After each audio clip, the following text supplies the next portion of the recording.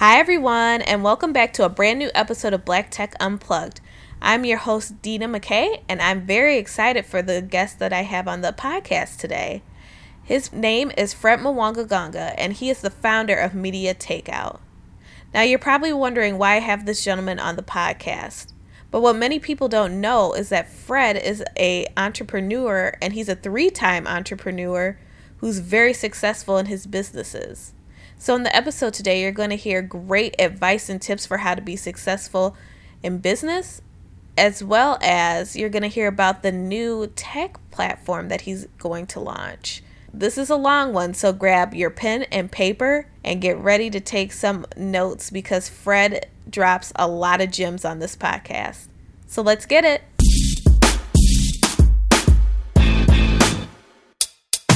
Hi, Fred. Hey, how's it going today? Awesome. So let's get started and just tell the listeners, let's give a background. What are you doing currently? So right now I'm the founder and editor of MediaTakeout.com. I'm also the CEO. So I started this company about 11 years ago, and right now it's probably taking up 90% of my time right now. And so that's where the bulk of my focus is. And so you start with Media Takeout 11 years ago. What made you want to get started with doing media and on an online platform? So that's an interesting question. I mean, you got to think back 11 years ago, and there really was no social media. I mean, social media was like MySpace and AIM Instant Messenger. So it was just a different place. There was no Instagram, there was no Facebook. And so, when you wanted to go out there and look for urban entertainment news, you had to kind of find it in the mainstream world somewhere. So you maybe you'd go to People Magazine and maybe they'd have a couple of articles about African American celebrities and African American celebrity news. Maybe you'd find it online and wherever you can find it. But there was no kind of online only presence specifically dedicated to African American entertainment news, at least not on a large scale. And I saw that was kind of that was a real hole in the market. How could this be? I knew the value and how kind of sticky entertainment news was and how important it was to the world at large. So it just didn't seem to make sense to me that there really was no main player in this field. And so when I was coming out of another business, I was kind of trying to figure out what businesses I was going to go into. I saw this giant opportunity and took it. Awesome. And like you were saying, there weren't a lot of media platforms at that time, but throughout your 11 years, there's been a lot of media that's kind of picked up. You had Nicole Bitchie, you had a couple other platforms that were out there. How do you stay up to date with the times and with competition? Well, I think, that's for a lot of entrepreneurs, that's their fear, right? Like they're like, oh my God, what are you going to do when competition kind of comes? I think, this is my third venture. And what you learn pretty early on is if you are successful and you're in an industry that's growing, there's always going to be competition. So you can't really worry too much about it, right? Like the fact if there is no competition, that's probably when you have to worry more. What you got to do is you have to kind of come up with a business model and kind of look and try and create strategic advantages for yourself and your company. I think we were able to do that. I think, over the past 11 years, I mean, there's always been, another player that's, been nipping at our heels. But in the past 11 years, we're certainly number one, and we've been number one now for the last 11 years. So I think we've done pretty good on that end. So since you've been number one for the past couple of years, what draws people to your website? I think part of it is kind of the culture, the kind of playfulness, not to taking yourself too seriously. I think that's something that I think resonates with everyone. Certainly resonates with men, women, African Americans, and even outside of there. I think the other part of it is understanding who you are, right? And I think a lot of times when you come in and you're entertainment news and you're kind of gearing yourself more towards the kind of gossipy side of the entertainment news, there's always this pressure. There's always a lot of people, especially when you get bigger, you have more access to celebrities and more celebrities who want to be your friends, that there's this pressure to say, hey, why not just not talk about gossip anymore? And I always saw that as a betrayal of your audience, right? Your audience knows exactly, your audience wants that. Your audience knows that that's what they're coming to get. and you have to give it to them. If that's, this is the business that we're in the business of gossip, and that's what you do. And so I've always kind of stuck to that, keeping the consumer first. I mean, that's the other side of it, right? This is the third business that I'm in. One thing that you learn pretty early on is that the customer's almost right. And if you're going to be in business and you're going to stay around for the long haul, you have to do everything you can to please your consumer. And that's exactly the concept behind Media Takeout. It's not about me. It's not about what I think. It's not about what any of the staff think. It really is all about what the reader wants and what the reader's asking us to do. And I think if you follow that, you're bound to be successful. Right. It's always the mindset of the customer is always right, So it sounds like you take that into consideration. Yeah, I mean, it doesn't matter if you're running a website, you're running a fruit stand, or you're running a Fortune 500 company. It's the same concept. Exactly. And one thing I wanted to touch on that you mentioned was understanding who you are. I think that's such a key element when people are starting businesses or even just running events is you have to have an understanding of who you are, because it's almost that mentality of if you don't know what you stand for, you'll fall for anything. And I wonder if there's any tips or advice that you have for people to kind of understand who they are when it comes to their brand. I think there's kind of two questions. One is who you are, like who me, Fred Morgan, who I am. And then who the company, Media Takeout, what is the company? What is the company about? What are the values of the company? What is it that the company is there to do? And I think a lot of times entrepreneurs get the two of them completely intertwined, right? So they'll say something like, oh, I always wanted to do X, right? Like I always wanted to be a singer, so I started this entertainment company, and somehow this entertainment company is going to somehow lead me into this singing career that I have. And you find a lot of entrepreneurs that kind of think like that. They can't really distinguish between themselves and the company. I think you always run into trouble when you do that.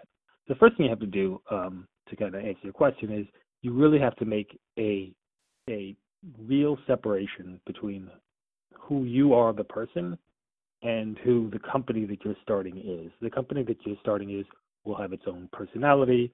The company will have its own culture. And it may be completely different than the one that you personally have. And I think, the first step is kind of recognizing that, and I think a lot of people don't. And once you do recognize it, you build the culture over time, right? Like it becomes, it might be something as simple as I'm gonna create ice cream that'll make kids happy. And then, after time, you'll learn that maybe you want to add natural ingredients, and you'll only get it from sustainable farms. And, you build onto it and you add and add and add. And then maybe, 2-3 years down the line, you have this really sophisticated personality that your company is. And that may be completely different from the personality of the founder. And that's all right? Because the personality of the company is developed and crafted specifically to give the customer exactly what they want. And I think that's kind of the idea behind it. And you as a person aren't necessarily, unless your name is Donald Trump, you as a person are not, creating a personality to do nothing more than to satisfy other people. Right. And if you are using yourself as an entity, you as Fred, and then you as Media Takeout, there has to be some kind of correlation or similarities between your identities, right? So you can be successful. I think you're right. I think that the two have to be consistent, right? Like they have to kind of work together, right? Like you have to be able to work in this company that you've created, right? But that doesn't mean that the two have to be identical, right? So there may be portions of the company that maybe they're exaggerated portions of your personality. So it doesn't necessarily have to be the exact same, but it has to work, right? Like you're creating a company that you, the person, have to be happy actually getting up in the morning and going to, right? So in that sense, it has to, the two of them have to work together. But like I said, I think that kind of going deeper into your point, right, with people that kind of get the two confused. I think part of it is, you always hear people talking about, oh, you are your personal brand, and you hear that over and over again, and I think that's true, but that's not building a company. Like when you're talking about your personal brand, you're really not building a company. You're just trying to create different perceptions of yourself, or trying to get another job or something. That really is a completely different animal than starting a business. Like I said, there are nuances to it. I'm not trying to put it down, or not saying that you shouldn't go out and try and create your own brand. I think you should, but recognize that that's not creating a business. I think when you're creating a business, you're doing something, I think, different than that. You're doing something outside of yourself. So that's just my point of view. And it's a great point of view. I definitely agree with what you're saying. I feel like there's those lines often are blurred. So I'm glad you brought that point up. This episode of Black Tech Unplugged is brought to you by Black Tech Week, the leading conference for Black Tech professionals. Black Tech Week is taking place in Miami from February 6th through 10th, with speakers including Rodney Williams of Listener, venture capitalist vet Monique Woodard of 500 Startups, and of course, I'll be there. In fact, I'll be doing a live podcast episode at Black Tech Week, and you don't want to miss that. Tickets are currently available at blacktechweek.com.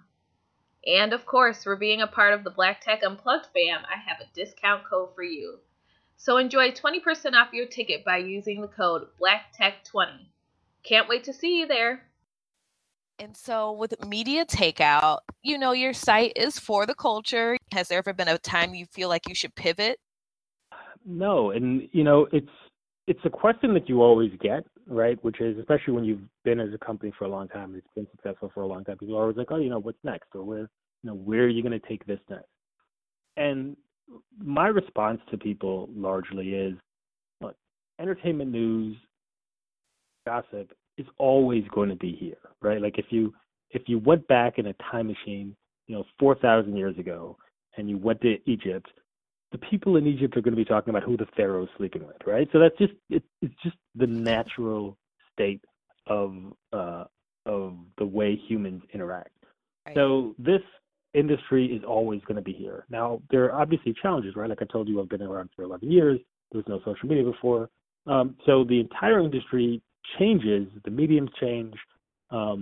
Different challenges kind of present themselves, and you have to be prepared and well established to kind of meet them head on.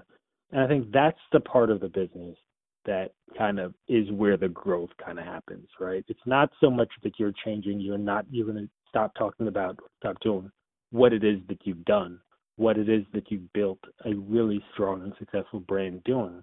You really don't want to kind of move out of that. You just want to kind of make sure that you're well positioned to take advantage of it going forward in the future.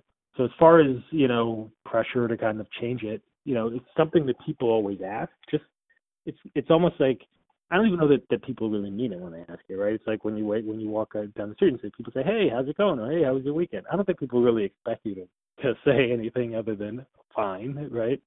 So I don't think that people really expect you to kind of do anything differently. But you get the question often, and you can't help but kind of continue to think about it. And that's where you have to kind of just kind of go back to it and recognize that this is the industry that you're in. This is the brand, the strong brand that you've created. And, to maintain that brand is incredibly difficult over the course of, a year, 2 years, 5 years, and 10 years. So that's where you have to kind of, if you're going to kind of focus or your energy on something, it's on brand maintenance at this point. Exactly. And one thing I also want to touch on, so when you got started, obviously it was, it was a limited industry. There weren't people doing it, and you were actually working with limited resources. And a lot of people, when they're, starting up, have limited resources. What tips or advice do you have for them so that they can be successful and continue to grow just like you did? Well, I'd say that I think a lot of times people look at kind of, I was a minority, right? I'm a Black man starting a business. I had limited resources, and I was going up against some of the biggest companies in the world, right? I was going up against, at the time, my biggest competitors were Essence, which is a time-owned multi-billion-dollar company, and BET, which was a Viacom-owned multi-billion-dollar company, right? So it's everything that you can think of is against me, right? And on paper, that's right. But you can, and I guess this is the optimist in me, is for every weakness that you can find, there's also kind of a correlated strength that you have to be able to see too. And so if the weakness is going to be, and you can accept it, but if you can kind of take advantage of the strength or the advantage that you get that's correlated to that weakness, you may actually be able to insurmount those odds. And that's exactly what and how I was able to do it. And so a perfect example is a lot of times you hear companies and say, well, we just didn't have enough money. We don't have enough money, or we don't have a lot of access to capital. And there is definitely a downside to that. I don't have to go into it, right? The idea that most businesses that go under because of their inadequately financed. But the plus to that is because you really don't have a lot of money, you really start to experiment on doing a lot of innovative things that companies that have the big budgets really don't, right? Like if you're a big budget company, like at the time, BET was, and Essence was, there was a chance they could just throw money at the problem and overspend. And they weren't necessarily taking advantage of kind of small things that were out there that they could have done. They were also bigger, so they weren't as nimble as we were. And so what we would do is we would take advantage. We would change the site and the content on the site on a daily basis, right? So if we found that something was working, we would kind of lean into the trend. So if people were talking about more Rihanna posts, we would increase the number of Rihanna posts. People were talking about more Beyonce posts, we'd talk about more Beyonce posts. People were talking about less about Ashanti, we talk about less about Ashanti. We were really doing this and making this calculation on a day-to-day basis. That's clearly what's being done now, but it was pretty revolutionary at the time. And it was something that companies like BET and companies like Essence, they weren't even thinking about that. There wasn't anyone in the building that even thought that was a good idea because they didn't have to, right? They had all the money that they had all the traffic that they had, and they weren't really looking to innovate. They were just kind of sitting around and eating fat. So because we just didn't have any money, we just didn't have any staff. I mean, if we had $10 million and big offices and stuff like that, we'd probably be thinking just like Essence was and BT. But because we didn't, we were just a bunch of people that were sitting around and kind of hungry, trying to kind of figure out ways to keep the doors open. We were trying innovative things, and we were figuring out innovative things that were working. We were actively looking for partnerships with companies that maybe they weren't looking for. And so a lot of the hunger and when you're hungry, you're able to kind of do things and really kind of work in ways that a company that isn't hungry doesn't. So that was kind of one advantage that we took. The advantage of kind of other big advantage that they had was they were insiders, right? They were, BET and Essence were the big kahunas, right? Like they had access to any celebrity in the world. And here I was, a former corporate lawyer. I knew a couple of people, but I really had no access to anyone. And so on paper, that's a huge advantage that they had. But the correlation to that is, okay, well, you have access to all of these thousands or hundreds of celebrities, but you now have to maintain positive relationships with 100 celebrities when a lot of them are doing things that if you reported on, you'd break those relationships. So there were plenty of stories that we were able to report on that they just weren't able to report on because they needed, Mary J. Blige to be on the cover of their magazine, or they needed, Rihanna to perform at the BET Awards. We weren't constrained in those ways. So like I said, there's, to anyone that's starting out and they're thinking, I have these insurmountable odds against me. There's all kinds of reasons why I shouldn't be able to win. Like I said, if you look hard enough, every disadvantage that you have has a correlated advantage. And I think if you focus on the advantage, disadvantage is always going to be there. I'm not going to try and gloss over it. It's real. But the advantage is real too. And so if you focus on the advantage, you may not only will that advantage oftentimes be able to overcome the disadvantage, it might be able to take you to the next level also. That's amazing because usually you're so used to hearing the stories of, like you said, the essence, the bigger companies that everyone kind of, gripes because they don't have the money and the resources. But I love that you touch on, because you were a smaller company, you were able to innovate when you wanted to. You were able to jump on stories that you wanted to because you were smaller and you were allowed to be scrappy and hustle. So I love that you touch on that. Yeah, I was going to say, it's so often you can really, I mean, look, I'm a black person, a black man trying to start a business, and you're getting hit with this, if you just kind of recognize what that, to say that and say, okay, I intend to be successful in this area. You know, there are so many negative things that you're going to encounter if you don't have this attitude, if you don't kind of recognize from day one, before you even start, this is where you are, this is the position that you're going to be in, and this is the only way that you're going to win is going to be in these kind of, in this way of kind of finding out the small advantages that you do have.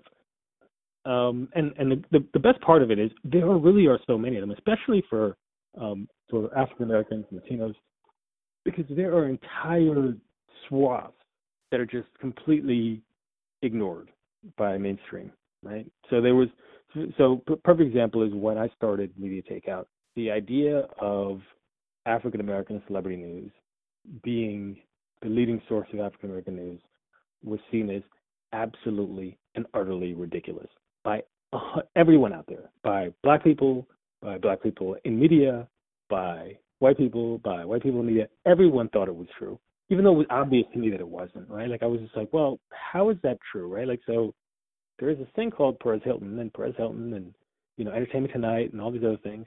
For white people, entertainment news seems to be really exciting and really kind of compelling.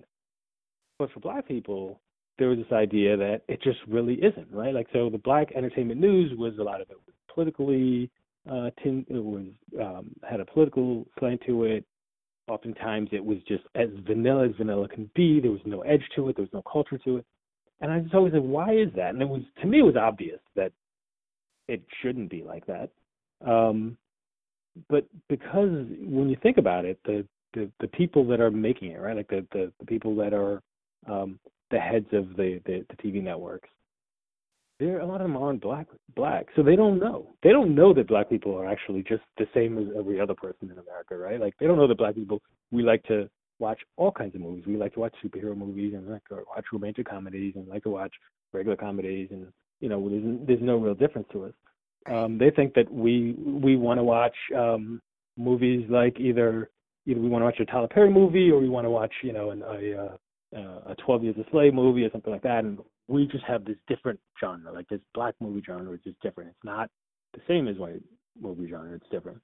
And so that's just the way in every industry. I think in film it's kind of clear, but in every industry we're really seen like that, as consumers that have kind of a different profile to the regular consumers in a bunch of different ways. And I saw, certainly in the area of entertainment news, that just wasn't true. And if they had enough black people working at these places, they would have known that it wasn't true too.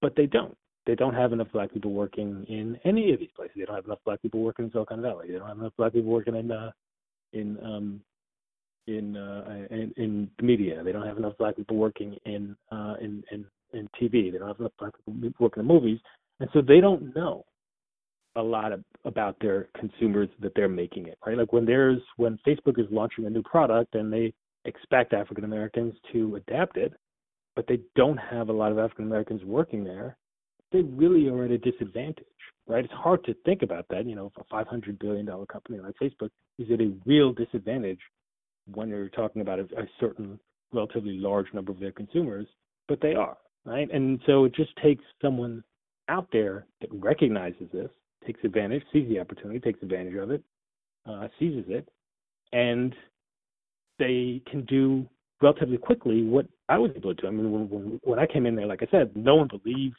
that African American entertainment news could ever be the leading source of African American news. they would tell me that if you are going to do this, why don't you, don't focus only on African American news. Black people don't even really use the internet that much. People actually said that to me. And within 2 years, not only were we the leading African American news source, we were beating Perez Hilton, and we were neck and neck with places like TMZ.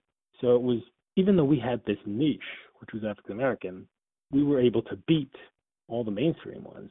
And I saw that before it even happened, right? So that was within 2 years I was able to do this. And I think that there are plenty of African American entrepreneurs that if they really try to take advantage of their knowledge of the African American audience, they can do the same. I mean, I was able to do it to companies like BT at Viacom and Time Incandescence. I'm confident that people can do the same thing to companies like Google and Amazon and Facebook. It's interesting you bring that up because obviously you saw an area where information for African Americans was lacking. But I have a question regarding, so you see that it needs to be more diverse. What do you suggest for making the industry more diverse? Do you suggest that people go out and actually find people like us who actually have the experience so they can stop having these disasters? We can use, obviously, the Pepsi commercial as an example, or the latest was Dove. I don't know if you saw the Dove advertisement. So it's like, how do we stop these things from happening? How can we make the industry more diverse and understanding of what we actually go through as African Americans? Well, I think that there are 2 answers to that. One answer is, I think that there's the negative publicity of kind of these screw-ups, right? Like there's this Pepsi ad that they could have done a little bit better and not insult African Americans, or this Dove ad that they could have probably done better but not insult African Americans. So I think that they should hire more Black people so as not to, actively insult a large number of Americans or a large number of people in the world. So I think no brand really wants to insult people, potential customers. So I think that it's in their interest to hire more Black people to stop insulting us. That's one end, right? Like, okay, they're not going to insult us. Let's say that they can hire enough people to stop insulting us frequently. But that's only part of the problem, right? The other part of the problem is, how are we able to actively be inclusive in all aspects of a company, right? So when you hear about, the lack of African American founders having access to venture capital funding, when you hear about the number of African American executives that are in Silicon Valley, you hear about the number of African American VCs, I think you start to realize that for a number of reasons, we as a people are not actively participating in the kind of tech startup economy in the way that we should. So the question is, how do we change that? And I'm not sure. Haven't spent a lot of time out in the Valley, but I'll give you a little bit of insight into what I saw. Right, okay. When like I said, when I started Media Takeout, there always was entertainment. They always had kind of 1 or 2 African American people in place that kind of sat in to do their African American news. When within 2 years after we had clearly beaten everyone in the industry, other than kind of the absolute gigantic players like TMZ, which is owned by Telepictures and actually had a TV show with it, there was tremendous pressure on all the other brands out there, including TMZ, to start including African American celebrity news in their news. And it's something that I think a lot of people don't even recognize right now. So, when you go on TMZ and you hear them talking about Blac Chyna, and you hear them talking about, an NBA star or whatever, before there was Media Takeout, they did not do that at all. It was Britney Spears and Paris Hilton, and there was random white celebrities that you never heard of. They almost never touched African American celebrity news. And why did they start touching African American celebrity news? Why did they start hiring more African American people on their payroll and moving kind of a lot of this stuff towards kind of African American culture? It's because they felt us breathing down their neck. It was competition that forced them into it. You didn't have to, sit down and have a conversation with them. You didn't have to bring in community leaders and sit down and talk to the people over at TMZ. The competition that we were able to provide forced them to take that action. And in the same way that I saw we were able to do it here, I suspect the exact same thing can happen in Silicon Valley or in any other industry. That's very interesting. So it was the competition that made them switch their perspective on reporting. Yeah, I'm just, I mean, you can look at Daily Mail too. You can look at there's almost anything. You see the clear urban tint to it, which shouldn't be there, right? Because if they're just talking about mainstream celebrities, you shouldn't see them talking about why are they spending so much time talking about Blac Chyna, or And if you think about it long enough and you start to see it over time, you say, wow, well, I see why, because the places out there that are really winning, like Menu Takeout, are forcing them into this. and you know what? It was just interesting that you said that. I'm thinking, why can't we do that in Silicon Valley? Well, I think that it has to happen, right? Like when they see it, right? Like when they see a company, when an African American company that's founded turns into a $1 billion company in an industry and takes advantage of fundamentally all of the flaws that the other companies are making towards the African American culture. That day that happens is the day that I think a lot of this will start to go away. Obviously, it's nothing, it's never going to be an easy problem. Never going to be a problem that kind of is going to go away completely. Probably not in my lifetime.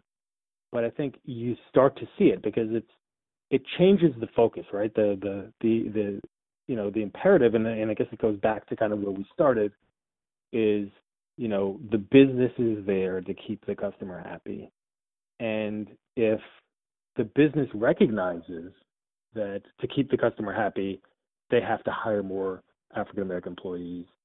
If the business recognizes that to keep the customer happy, they have to be more attentive to African American culture. Not because it's the politically right thing to do, which it is, by the way, but that's not what I'm talking about. I'm talking about economically, that's the way to go. And I think when you talk to people out there, I'm not sure that a lot of people in the tech world buy it. Now, I buy it not just because I'm Black, but because I did it and I saw it. And so, it's not hard for me to kind of grasp because I lived it, right? So, I think that I had a pretty good life, but I don't think that I'm the only person out there that can do this. I think that there are plenty of other people that are out here that are capable of doing it too. And I completely agree. There's so many people that are making great moves and great strides in the industry, so the only way is up for the future. I agree.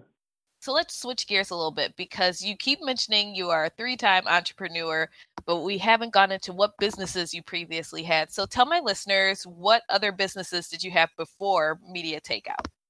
So the first business I was with is a company called SelectNet. It was kind of take a couple of steps back. I was in law school and business school at the time, right around 2000, 2001. And that's when the initial kind of .com craze happened. And so while I was in school, a ton of my friends were recruited out of business school to run companies, a lot of them out in Silicon Valley. And so the pressure was kind of, everyone wanted to kind of leave school and just kind of go out to the West Coast and make $1 billion. And a lot of people out there did it, but most people didn't. Most people lost their shirts. I was in the second camp, unfortunately. So I joined a company called SelectNet. It was a tech startup that was reselling telecommunications products. We were able to raise a lot of money, but it all basically went bust when the market fell apart. And it taught me a lot there. Probably the first lesson is that when I went into the business, I really didn't care what it did, what it was, and really didn't even really have a goal of making a tangible quality product. I didn't care, right? Like the idea was a lot of the numbers made sense, the projections made sense. We could raise a lot of money off of this. Let's kind of hustle this thing and kind of do whatever we can to kind of get our exit and then get out of here and have all this money. And it didn't matter what we were doing. We were just kind of, every move that we made was to give us a better exit instead of to try and create a better company. And when the whole thing went bust, I realized a couple of things. One is that I really didn't understand the telecom business like I needed to, and I'd spent so much of my time there. And the reason why I didn't is because I was spending most of my time thinking about finance and VCs and raising money and all this other stuff, and not about starting and creating a good quality product. That was kind of one thing. It was I almost felt like I wasted a lot of time there. But second, if you're just kind of waiting for that exit, the exit may or may not happen, right? Like there's a lot of reasons why an exit might not happen. But if you have a real solid business that you've built, it almost doesn't matter, right? Because you've got a solid business anyway. And so this is precisely what happened with us. Once we were no longer able to raise any more money, there was no business because the business was never meant to do anything other than raise money and then get sold for $1 billion, right? So if you couldn't raise money, there was no business. And so the second that the money got shut off, the doors got shut down, and it was incredibly, I suspect that there's other entrepreneurs on this that are listening to this, and the one thing that you learn as an entrepreneur is that you are going to face extreme challenges and setbacks, and every once in a while you're going to have a failure in your life, and that was kind of big, right? Like here I was, this hotshot MBA that everyone was talking about me because, hey, this guy's not only in school, while he's in school, he's working at a company, he's raising all this money, he's going to go do this stuff, and then all of a sudden it's like gone, and you got to basically put your tail between your legs and kind of go back, and all your friends are asking, hey, what happened to this company that you had that was supposed to make you a billionaire? There's embarrassment to it. There's a sense of kind of questioning your worth. So you get through that. Once you push through that, you got to just look at where you were and kind of take advantage of what you did learn from the situation, right? Like there was a very valuable lesson to be learned. You're dealing with all of this pain and anguish from this event that happened. The least you can do is get some good quality information out of this that's going to help you in the future. And so that's what I did. I kind of looked at it and kind of really took a real hard look at myself, my motivations, my skills, my weaknesses, and really started to kind of craft my comeback. And that's what I did. And I like that you mentioned that because a lot of people now think that they have to jump into entrepreneurship. Everything is, I don't want a boss, I want to be my own boss. And just from hearing your story, it's situations where you can work with other people and other companies that you learn the skills that you just described. And that's key. Yeah, I mean, I think a lot of times people, they say, like, I don't want my own boss. And, as an entrepreneur, you have a boss, right? Like, there's not, technical, the word boss, is not in their name, but I don't care who you are. There's someone that can call you up at 3:00 in the morning and have you sweating, saying, oh my God, I can't believe this.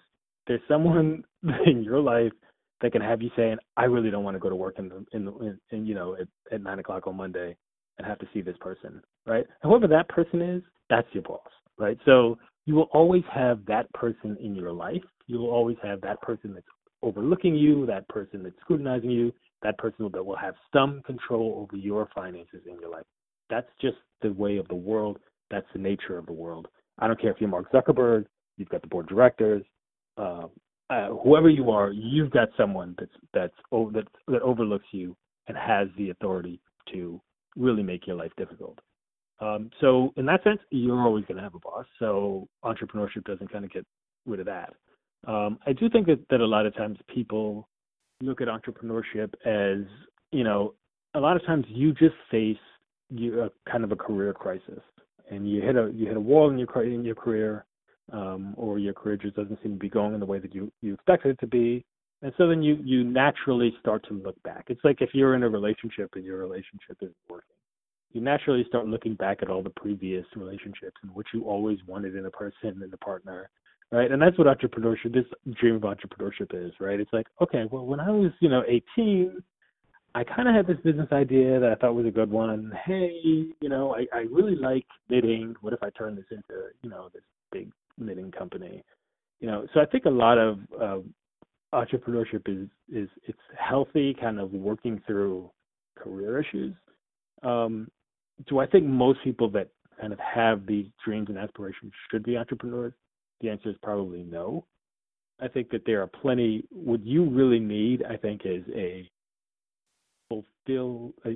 really fulfilled uh, um, career life. And for some people, because of the skill sets that they possess and the nature of their personalities, entrepreneurship is best for them. But I suspect that for most people, they'd be better off in a kind of nurturing career environment. And so to a lot of people, I just say, a lot of times when you're thinking about entrepreneurship, there are other kind of things about it that you like. Like, so a lot of people are saying, well, I just don't like to go in an office every day. Well, there are plenty of careers out there that you can have. You don't have to go in an office every day. Some people are like, I just don't like someone looking over my shoulder. I like kind of the freedom to kind of do what I want to do. There are plenty of careers out there where you can do that, that don't have to be entrepreneurship. So I think that entrepreneurship is a specific place to go. It's a place that I think more of us as African Americans need to be in. So I'm not going to, by any stretch of the imagination, try and stop people from going into it, because I think more people need to be into it. But I don't think that you have to. I think that there are plenty of other ways that you can go in and affect your career, positive ways that aren't this. Right. So we still have to hear about how you got to your journey to media takeout. So that was one instance. What's the next part? So the first business, kind of, we ran out of money. We weren't able to raise any more money. The doors got shut. I basically put my tail between my legs. I was lucky enough that I did have 2 degrees, so I was able to get a job as a corporate lawyer on Wall Street. And I did that for, I think, 3.5 years, and saved up basically every penny that I made that wasn't spent on paying my student loans or paying my rent, with the idea that I knew that the tech recession wasn't going to last. So I was like, let me just kind of stay at this in Wall Street, where I was making a good amount of money, put away all the money that I made, and then I'm going to come up with a business idea, but I'm going to do it in a better way than the way that I did it before. So that's what I did. Instead of kind of saying, hey, let me just grab whatever idea is hot out there in the end, that I think I could raise money for and that I think I can make $1 billion for, I instead said, let me try and figure out a way to make a product or service that me, Fred, would use, and that I think a lot of my friends and the people that I know would, in fact, find useful also. You have certain clothes that you clearly send to the dry cleaner, right? Like your suit. And you have certain clothes that you'll clearly send to the laundromat. But then you always have these in the middle clothes, right? Like that pair of jeans that you really could put in the wash, but you don't really want to put it in the dryer because you paid a lot of money for. Or you might have that sweater that you can put in the wash, but it has to be washed cold and you have to use wool light. So you always have these in the middle clothes. And what ends up happening is sometimes you send them to the dry cleaner, or sometimes they end up just sitting in a bag and you just end up never using them. And so I was like, well, why should this be? Why couldn't there be one place? I mean, I was a busy professional. I'm assuming there are a lot of other people are busy professionals out there. Why is there one place that basically did it all? You put them all in the bag. You didn't have to worry about separating them out, and they did everything that the way that you needed it to be.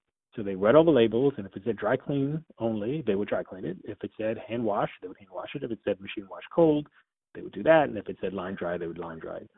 And they would do that for every piece of clothing in your order, and they would put it together, and that was the idea. And it was an internet based, so there was no storefront.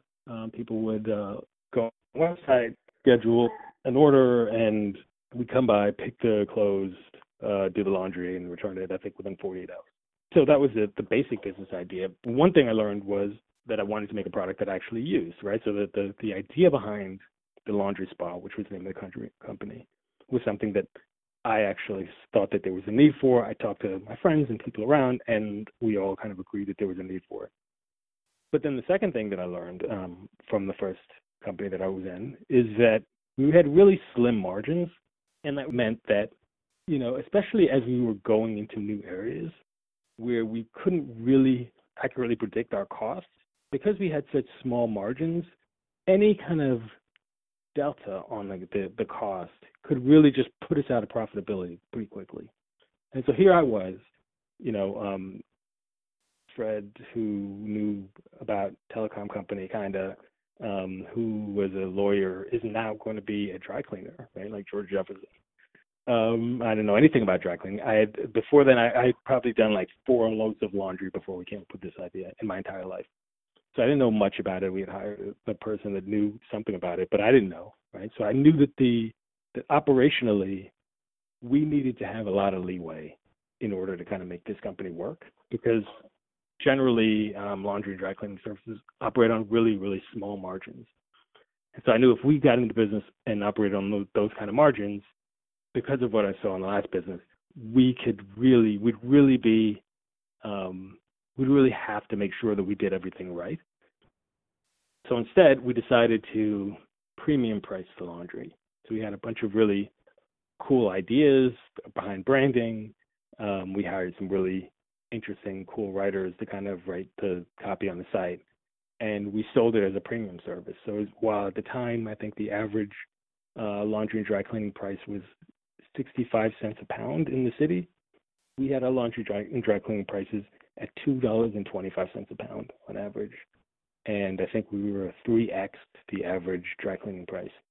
Partly because, obviously you want to charge as high a price as you can, but because we knew that we needed that leeway in order to make it work. And, looking back at it, I am so glad that we charged the price we did, because we needed every penny of that leeway to make the company work. And it worked. I think in the beginning, it kind of took off. It was slow to take off. We got a couple of really good write-ups, and it was a New York-based service. We got a write-up in the New York Post and in the Daily News, which are the 2 biggest newspapers out here. We also got a write-up in Daily Candy, which at the time was a really, really influential online newsletter. And we were in a couple of other papers. We were in the local TV.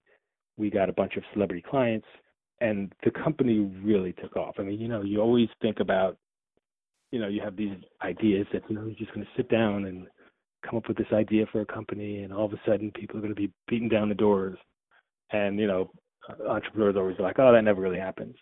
And for a while it didn't, until we got a couple of write-ups, and then it really did. We really had, from, I'd say, month 3 to the time that we sold the business, there really was not a week that we didn't have more customers than we can possibly service.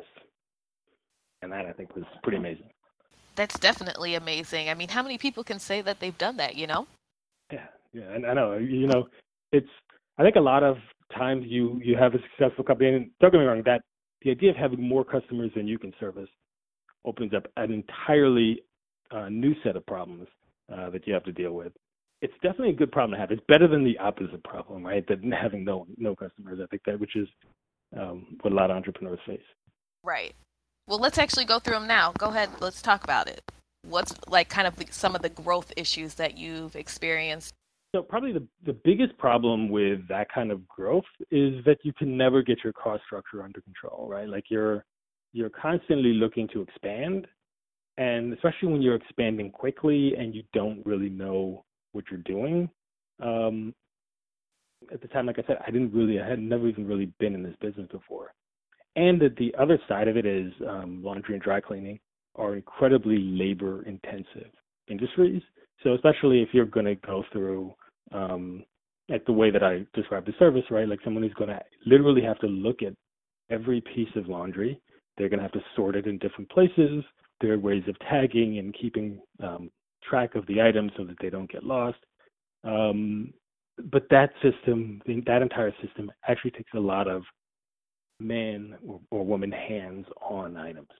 So you end up with, if you're talking about 10 or 20,000 pounds of laundry a day, like we were talking about, you end up with, from no employees to an entire factory full of employees in the course of like 3 months, right? Which is basically where we were. I think we went from like 0 to like 70 employees, something crazy like that. in over the course of like months. Wow. And the problem with that, yeah, right. So the problem with that is I remember when there was a point where we had an open, there was a Spanish language newspaper here in New York called El Diario, and we had an open ad in there for people to come in, for women to come in there and help us with the laundry. And every woman that came in through the door, we were like, can you start today? Yes, you're hired. Can you start today? Yes, you're hired. And we were just hiring everyone that came in the door. Anyone that answered that ad literally got hired. Now, question: when you went that route and you hired anyone that came in the door, did you ever run into any issues? Yeah, that's the problem, right? Like you don't know, you were supposed to build your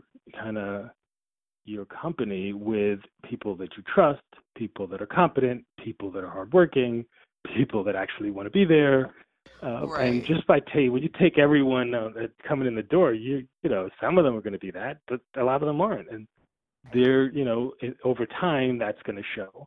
And then because, you know, when you have, you know, like the whole one bad apple can spoil a whole bunch, that's really true. So you end up having a bunch of bad people, and then they create this kind of cancerous culture that grows, that festers, and then you have to deal with that, right? So that was the downside of kind of growth. And while all this is happening, you're obviously not being efficient because you're just hiring a bunch of people. And so your cost structure just kind of goes out, it goes through the roof, right? Like I said, that was part of the thing that I had anticipated, but even, you know, the spreadsheet and the, you know, the pro formas that I created, they were even off, right? Like the cost structure was way out of control. I mean, that was eventually when we sold the business, which was to one of our main competitors. The idea was, even then, the cost structure was just so out of control that if we wanted to do it, we'd have to essentially go out and raise a crap ton of money, build our own facility, which was going to be like a 70,000 square foot factory in New York. And it was going to be an incredible endeavor to kind of do. And before we did that, and at the time it was me and my wife, who wasn't my wife at the time, in the business, we had to kind of decide, do we want to do this? Is this where we want to dedicate our life for the next, 10 years, 15 years, in this kind of business? And like I said, that is, the laundry and dry cleaning business is a tough business. There's, you hear about restaurants that are tough business. You hear about, I can't think of any business that's tougher than that, because, like I said, the number of kind of hands-on items, hands-on pieces, and how often things go wrong, right? Like in the laundry and dry cleaning service, the idea of having a 2% exception rate is seen as good. And I know people are wondering, what's an exception rate? An exception rate is a screw up, which could be anything like your clothes weren't done properly, right? Like maybe they didn't get the stain out. That's considered an exception. Or it could be, we lost your item, right?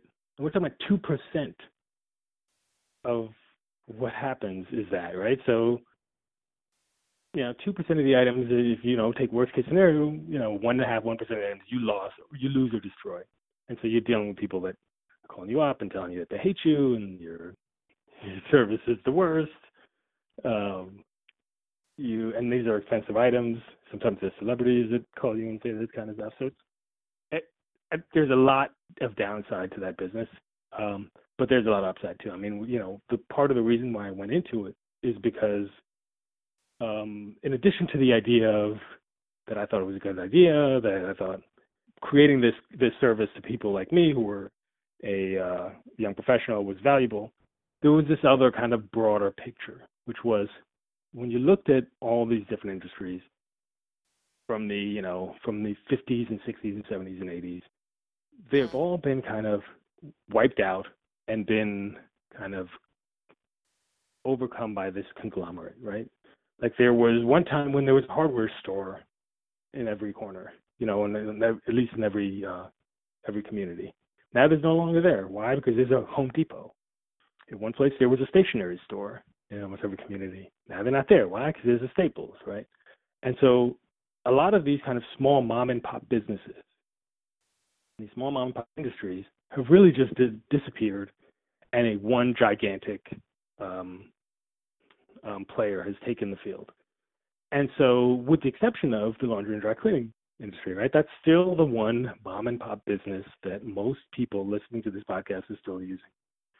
And so my idea was, in addition to kind of this other thing, the bigger idea was, hey, if I can get this right with the premium prices, with the idea that we kind of work out a lot of these kinks, we can kind of use the premium prices to kind of build this thing out, get some traction, at least in the bigger cities, and nationwide, however many years down the line, be the one place where people send their clothes to, whether you're living in Omaha or New York City or Miami or Chicago or wherever. And that was the idea behind it, and I still believe that someone is going to figure that out. I thought it was going to be me. And even after we sold the company and, all things considered, I think we did pretty well on it. It's still to this day, and that was 12 years ago, to this day it bothers me that we did it, because I know that someday somebody's going to do it. They're probably going to do it in a way similar than the way that I proposed doing it, and they're going to make $1 billion doing it. So would you say that might be an area maybe where you kind of regret, or that you maybe even want to revisit? Yeah. I definitely would regret it. Revisit it, I'm not sure, just because, you move forward in the world. I don't know if you want to kind of go back. So I'm not sure I would do that. But there's definitely regret there.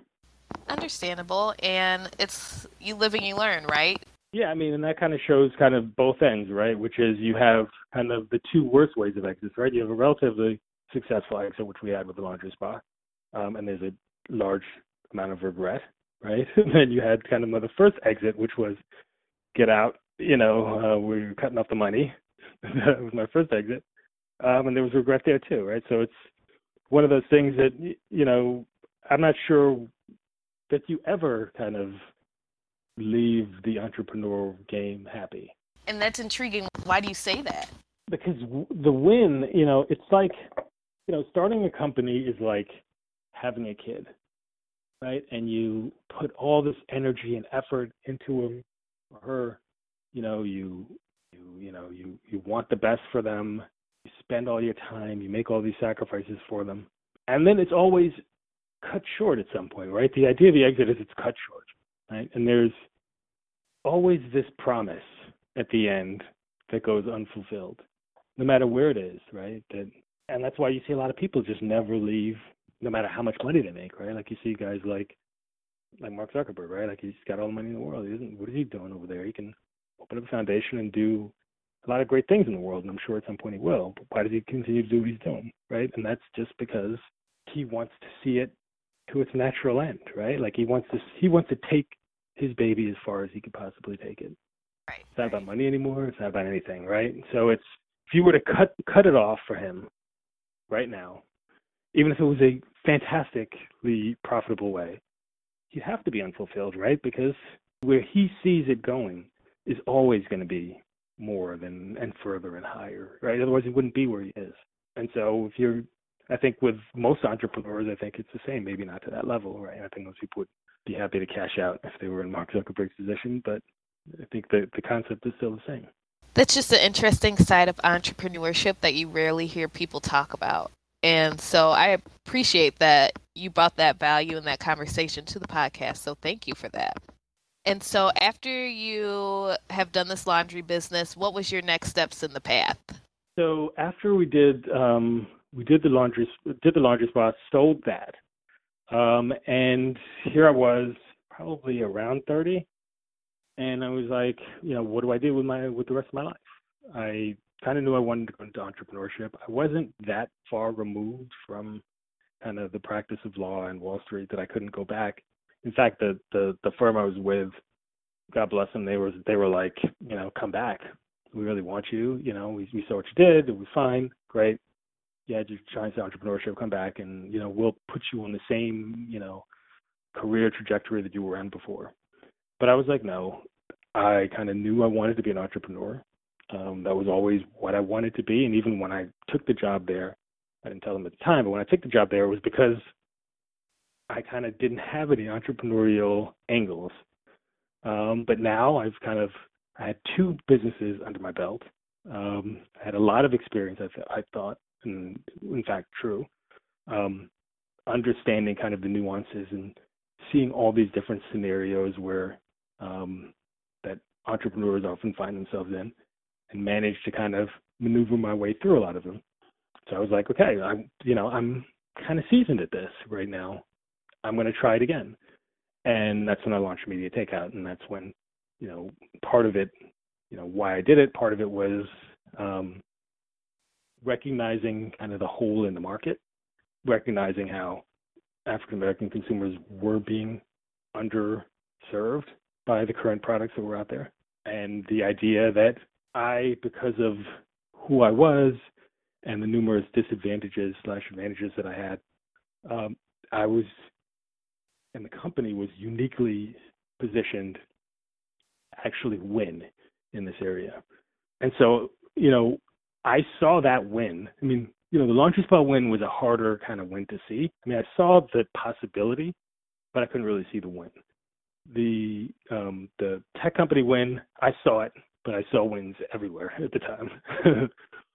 But the Laundry Spa win, the Media Takeout win, that one was as clear as day to me. It was as clear as day because you can just look. You can say, this is what works in every other community. This is what works with mainstream Americans. And it's not here. So if we put it here and it performed as well as it did over here, this is what you get. And so it was clear to me that it would work. The idea of how and, what it would look like and all that other stuff, that was a lot less clear. And that's what took a little bit of time to kind of build and kind of create and build the brand.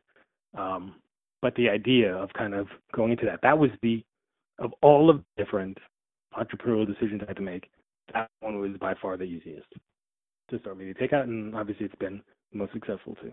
So speaking on success, obviously you've told my listeners the whole journey, but you are a very successful man. How are you so successful? I don't know. I think part of it is just really trying to take advantage. I think this. I think sometimes it's best to kind of recognize your strengths and your weaknesses. And I think most people have a pretty good idea of what their strengths are. Most people say, well, you know what, I'm pretty good at math, because I got this 1400 on my SATs and I did really well in the math section.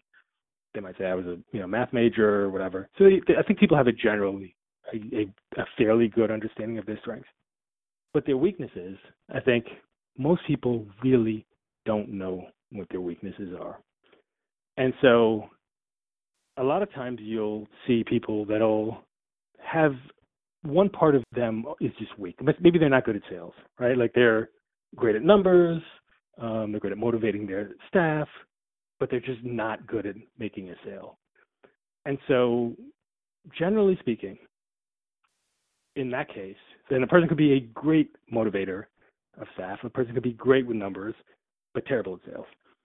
And so the general presumption that people will tell them is, you need to go and figure out how to be better in sales.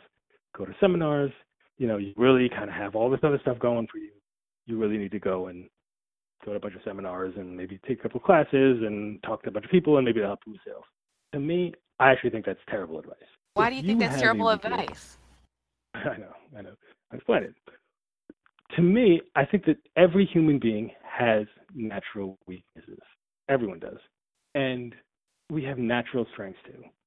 And I think far too often we play towards our weaknesses and we minimize our strengths.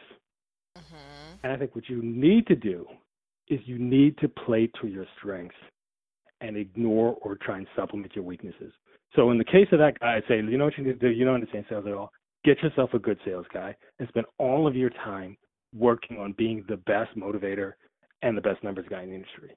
And if you do that, you actually have turned yourself into something special, as opposed to maybe you go out there, maybe you take a bunch of seminars, maybe you take a bunch of classes, maybe you talk to a bunch of people, maybe you become pretty good at sales. You're never going to be good at it because it's just not naturally in you, but you could be okay at it. And then because you've kind of grown, right? Like you've seen how far you've come in sales, you might actually spend a lot more of your time than you should in that. Right? So I think it's something that's kind of backwards in the way you're thinking. And I think for a lot of people, it's something that's just unsettling to kind of even accept weaknesses in themselves and just kind of say, okay, that's what it is, and I just kind of move on forward. But I found that my success has always been towards playing towards my strengths. And there are plenty of them, and steering away from my weaknesses. And so there's plenty of times that there'll be an opportunity for one reason or another that'll come to me, and it'll be in one of my weaker areas, and I'll just turn it down. Not because it's not a good idea, not because it wouldn't even necessarily help me, but because I've got to play towards my strengths. And so if there's anything about me that has made me successful, it's by actively doing that, right? My optimism, my ability to turn a company from an idea to a full-fledged company, to motivate people around me, those kind of things. And I completely agree. I mean, I think that everyone out there has a real strength, not just a strength where you're kind of good at something, where you are better than most people at this thing, and that if you go head-to-head with most people in this thing, that you'd win. And that is exactly where you need to be. Wherever that is, that's where you need to be. If that's you, I'm not going to, speculate. Everybody has their own skills, but when you figure out what that skill is that you're better than everyone at it is at, that's the arena where you need to be playing, because that's the arena where you will win. Exactly. And I love that you emphasize that and I know because you're successful, most people are definitely going to want to hear this question. Describe a typical day in the life of Fred. Okay. Well, I will say I'm married and I have 3 kids. So 3 kids. My day is a lot of that outside of business stuff. So I get up in the morning. Usually I get up before everyone. I get into the office really early. So now I probably get into the office at about between 4 and 4:30. And I spend probably the first hour or so just kind of going through social media, figuring out what happened the night before. This is all on the kind of celebrity news side, and to see if anything kind of exploded, erupted, or the like. By that time, probably around 6 o'clock or so, everyone, the entire editorial staff is on kind of, we use Telegram to talk to each other, and we kind of go back and forth, and I essentially go over kind of the stories that the editorial staff is going to be working on in the morning. And that probably goes from like 6 to like 7:30 or so. Then I'll probably go out and get a cup of coffee and something to eat, come back, look over what the site looks like. That's usually by 9, 10, 10:30. 10:30 usually, knock on wood, we'll publish the site. And then kind of the rest of Fred's business day begins. And a lot of that is partially just kind of talking to staff and talking to them about editorially what they need to be thinking about for the next day, because it's a news organization. The second that you publish the paper or the day's edition, you have to immediately start looking at what you're working on for the next day. And so we'll talk about that for a little while. And then I'll have a number of business meetings, a lot of projects that are kind of up in the air that we've just kind of working on, like TV projects, radio projects, stuff like that. A lot of times they turn into nothing. Sometimes it turns into something. So you have to kind of actively always do these kind of meetings. So that'll usually take me to around lunchtime, noon or so. And then I try from like after lunch, so like let's say from 1 to like 3 or 4, I try to actively just kind of think about and read about the industry and opportunities that are out there. I know that's, to some people, that's a pretty large chunk of the day, right? 3 hours in the afternoon. But I really think that's absolutely necessary, and that's part of what has made me been so successful, and made me think I've been so successful over the past 11 years. It's really trying to get an idea of not just the position that we're in right now, but kind of where the industry, where the world is going over the next 2 years, 3 years, and begin to make the preparations now for where things are going to be 2 or 3 years from now. And so, so like right now, I'm already thinking about, maybe take out 2019 and the subtle changes that we're going to have to make in order to make it a very well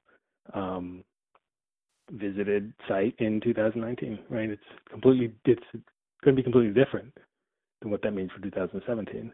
And you have to slowly begin to kind of lay the foundation, kind of do that. And that's part of what we do. So I'd say, when I first started out, there was a lot of my day was editorial. Now I'd say the majority of my day is not editorial, which is fine, even though it's generally a lot more fun to read about Beyonce and Rihanna than it is to read about trends in digital advertising. But you've got to do it, and you've got to at some point become the grown-up, and that's where I am. So that's my day generally. I don't usually go to too many events, even though I get invited to a ton of them.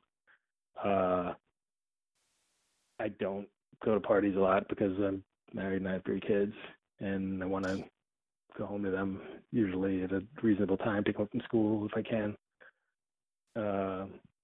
and try and spend as much time as I can with my family. Because the other thing that you realize is, as you grow, you start to realize the importance of kind of families, right? And you realize,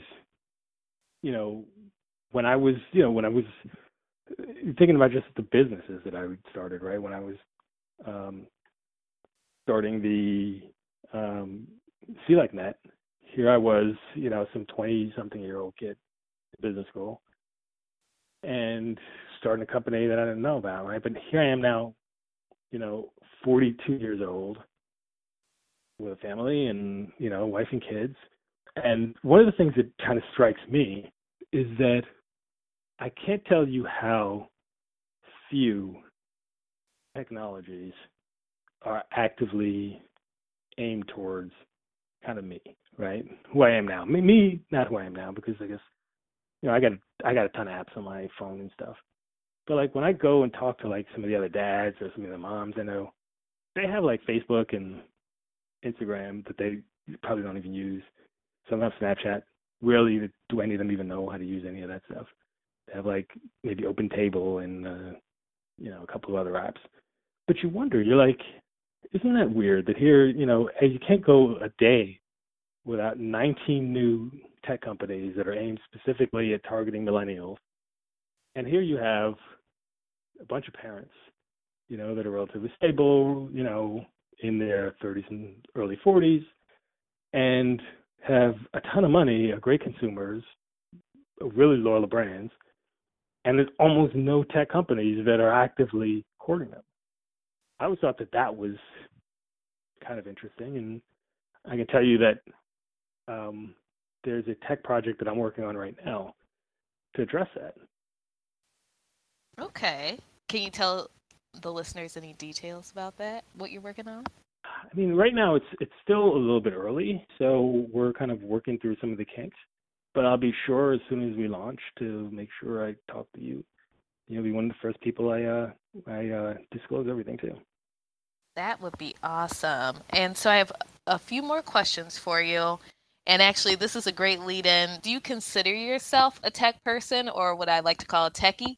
I'm not sure how to answer that question because I don't know. So on one hand, I mean, maybe I am, right? Because I run a company, it's on the internet, and it's been incredibly successful. It's grown, got the growth, targeted growth that you see in tech companies. So on one hand, there's a yes to that.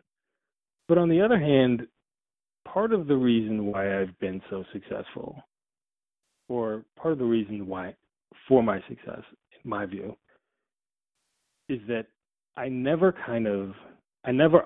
always operated on the customer first kind of basis. So it was always about how to make something that the customer wants, right? And so it wasn't so much about kind of playing this game of technology, right? Playing this game with VCs and, who's on what list and the other stuff. I mean, people don't put me on a list. I don't care, right? Like, I think I should be on some, but if you don't want to put me on it, that's fine. Because it was always like, I know that if I can get the consumer, I can convince the consumer to kind of use whatever product that I have, then I've won, right? And so it's, to me, I don't know that I see a business, whether it's, running a tech company, running a fruit stand, or running an auto repair shop, as anything different, right? Like the business principles are the same. The concepts of what you're doing is the same, right? Like you want to sell as much as you can at the highest possible price, keep your costs down low, keep your customers happy, right? It's really basic business stuff that gets kind of twisted, and you turn it into, oh no, this is tech marketplace, or these tech entrepreneurs are different from these other entrepreneurs, and I'm not sure I buy that. So if there is such a thing called a tech entrepreneur that's different from a regular entrepreneur, then I'm not that. But at the same time, I don't believe that that's true either. I don't know if that answers your question. It does. And, it's an interesting perspective. I guess from my perspective, working in the tech industry, yes, I consider myself a techie just because I'm in the industry. I see what goes on. Obviously, have this podcast. I talk to people who are leveraging tech and using technology. But it's interesting because I like that you bring the perspective of we don't even have to be segmented in these different areas. We're trying to make it. We're all trying to be entrepreneurs. We're all trying to be successful at our jobs. So I guess a title doesn't have to necessarily define what we are. Right. I mean, listen, any industry that you're in right now has a heavy tech aspect to it, right? Like, so you can't just ignore it, right? It's always going to be there. I do agree. I do agree though that there are certain people that are more kind of plugged into the world, like you are, right? Like all these people, and you're kind of in there on the nitty gritty. And I'm in on it in the sense that I talk to a bunch of people, I'm here, I'm around, I hear things, but I'm not really into it like that, right? Like the majority of the time that I spend, if I'm thinking about it, are looking more towards consumer trends that maybe aren't even reported in the traditional places. Than I am looking at kind of, oh, this is what's hot, or this is what people are using to raise money, or this is a new hot industry, because that stuff just changes over and over again. And I think for me, it's more noise that I don't need, right? Right. And so my final question for you, so you've dropped a lot of tips, a lot of advice, you've gone through your whole journey. And one thing that stuck out to me was when we were talking about Silicon Valley and how we can kind of eliminate the diversity issue. And you spoke about, one thing that would kind of be helpful if there was a Black business that was in the tech industry and they took over and was making billions in addressing the diversity issue, right? Right. So my question to you is, why don't you create that business? Or is that what you're working on? I mean, listen, I think I will say this, that there's a bunch of different things that I'm working on in the future, in the relatively near future. And any business that I touch would be doing just that. I mean, and I guess I'll tell you this, right? Like, you get to, as in your journey as kind of your entrepreneurial journey, your journey as a human being, your journey as a Black person, your journey as a Black man, your journey as a Black father, or a Black parent. At some point, you just realize that you want to leave something, you want to do something that's going to make a change in the arena that you can actually make a change in, right? Like a lot of times people will be like, oh, you can do this, right? Like do a post, whatever, right? Like we can do that, right? But there's a certain skill set that I've been blessed with. And using that, going back to what we were saying before, right? Like playing in the arena where you can win, right? Like if I'm going to help Black folks, why not do it in the arena where I could actually win, right? Like not just an arena where I could just talk, arena where I could win, arena where I could actually make a difference. And so that's what's really been kind of going through my mind for the past couple of years as my kids get older, as I have an African American daughter, knowing the plight of African American women in the tech field, and I have two African American sons, recognizing the plight that African American men have throughout the world.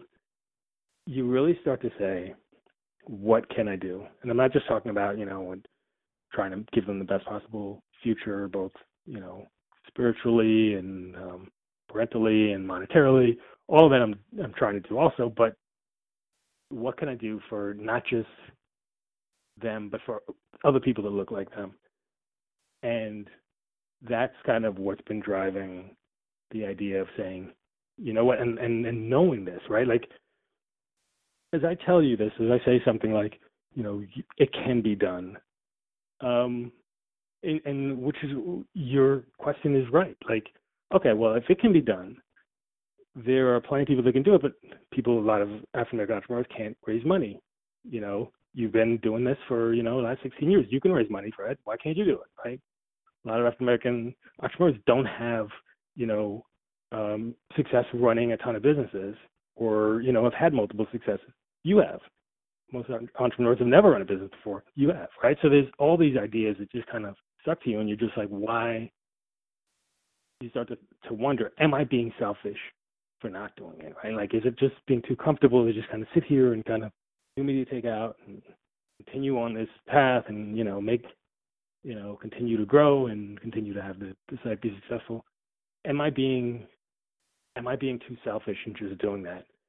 And right now, why I'm still in my prime and I actually do have all the opportunities in the world, why can't I go out and do it?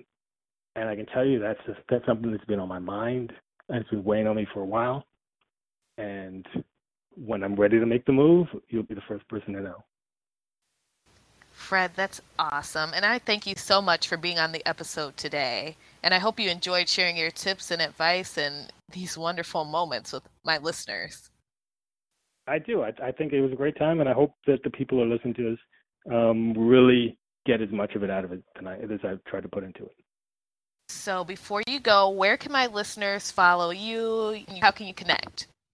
You can. If anyone is out there and they really have a question, just email me directly. Email me at fred@mediatakeout.com, and I might get back to you if I have the opportunity to. If not, maybe I'll give you my Twitter account, and maybe we can keep in touch that way. But I really hope that most people, whether or not we talk or we have any direct contact together, I think you should kind of listen to a lot of the stuff that I said, because everything that I'm saying, it took me a long time to learn. And I'll tell you another thing, nobody told me it. Nobody told me any of this stuff. Any of the stuff I'm telling you, a lot of times you're going to hear it, and you might be like, wow, this is the first time I've ever heard this. And a lot of people know this stuff, and they just don't tell you, right? Like they just kind of, they tell you the same nonsense over and over again. Oh, just keep pushing ahead and things will change and things will get different and stuff like that. And that's good advice, right? But I think a lot of us, we know that already, right? That's kind of, we've got us into entrepreneurship, and I think you need a little bit more practical kind of advice, kind of something that you don't always hear. And that's what I'm trying to give to the people out here right now. Hopefully you think about a lot of this stuff. If you disagree with it, that's fine too. But really, in the end, I think that there are plenty of people that are sitting in their jobs and they're unhappy, and they don't need to be. They're unfulfilled. They don't need to be. That doesn't necessarily mean that they need to be entrepreneurs. They need to take control of their economic and career enhancement and do something about it. And I think that there are plenty of things that you can do. They're going to cost for a lot of, you're going to have to sacrifice for them, but there's a lot of stuff you can do. What a powerful way to end the episode. So thank you for your time today, Fred. Thank you. I had a great time.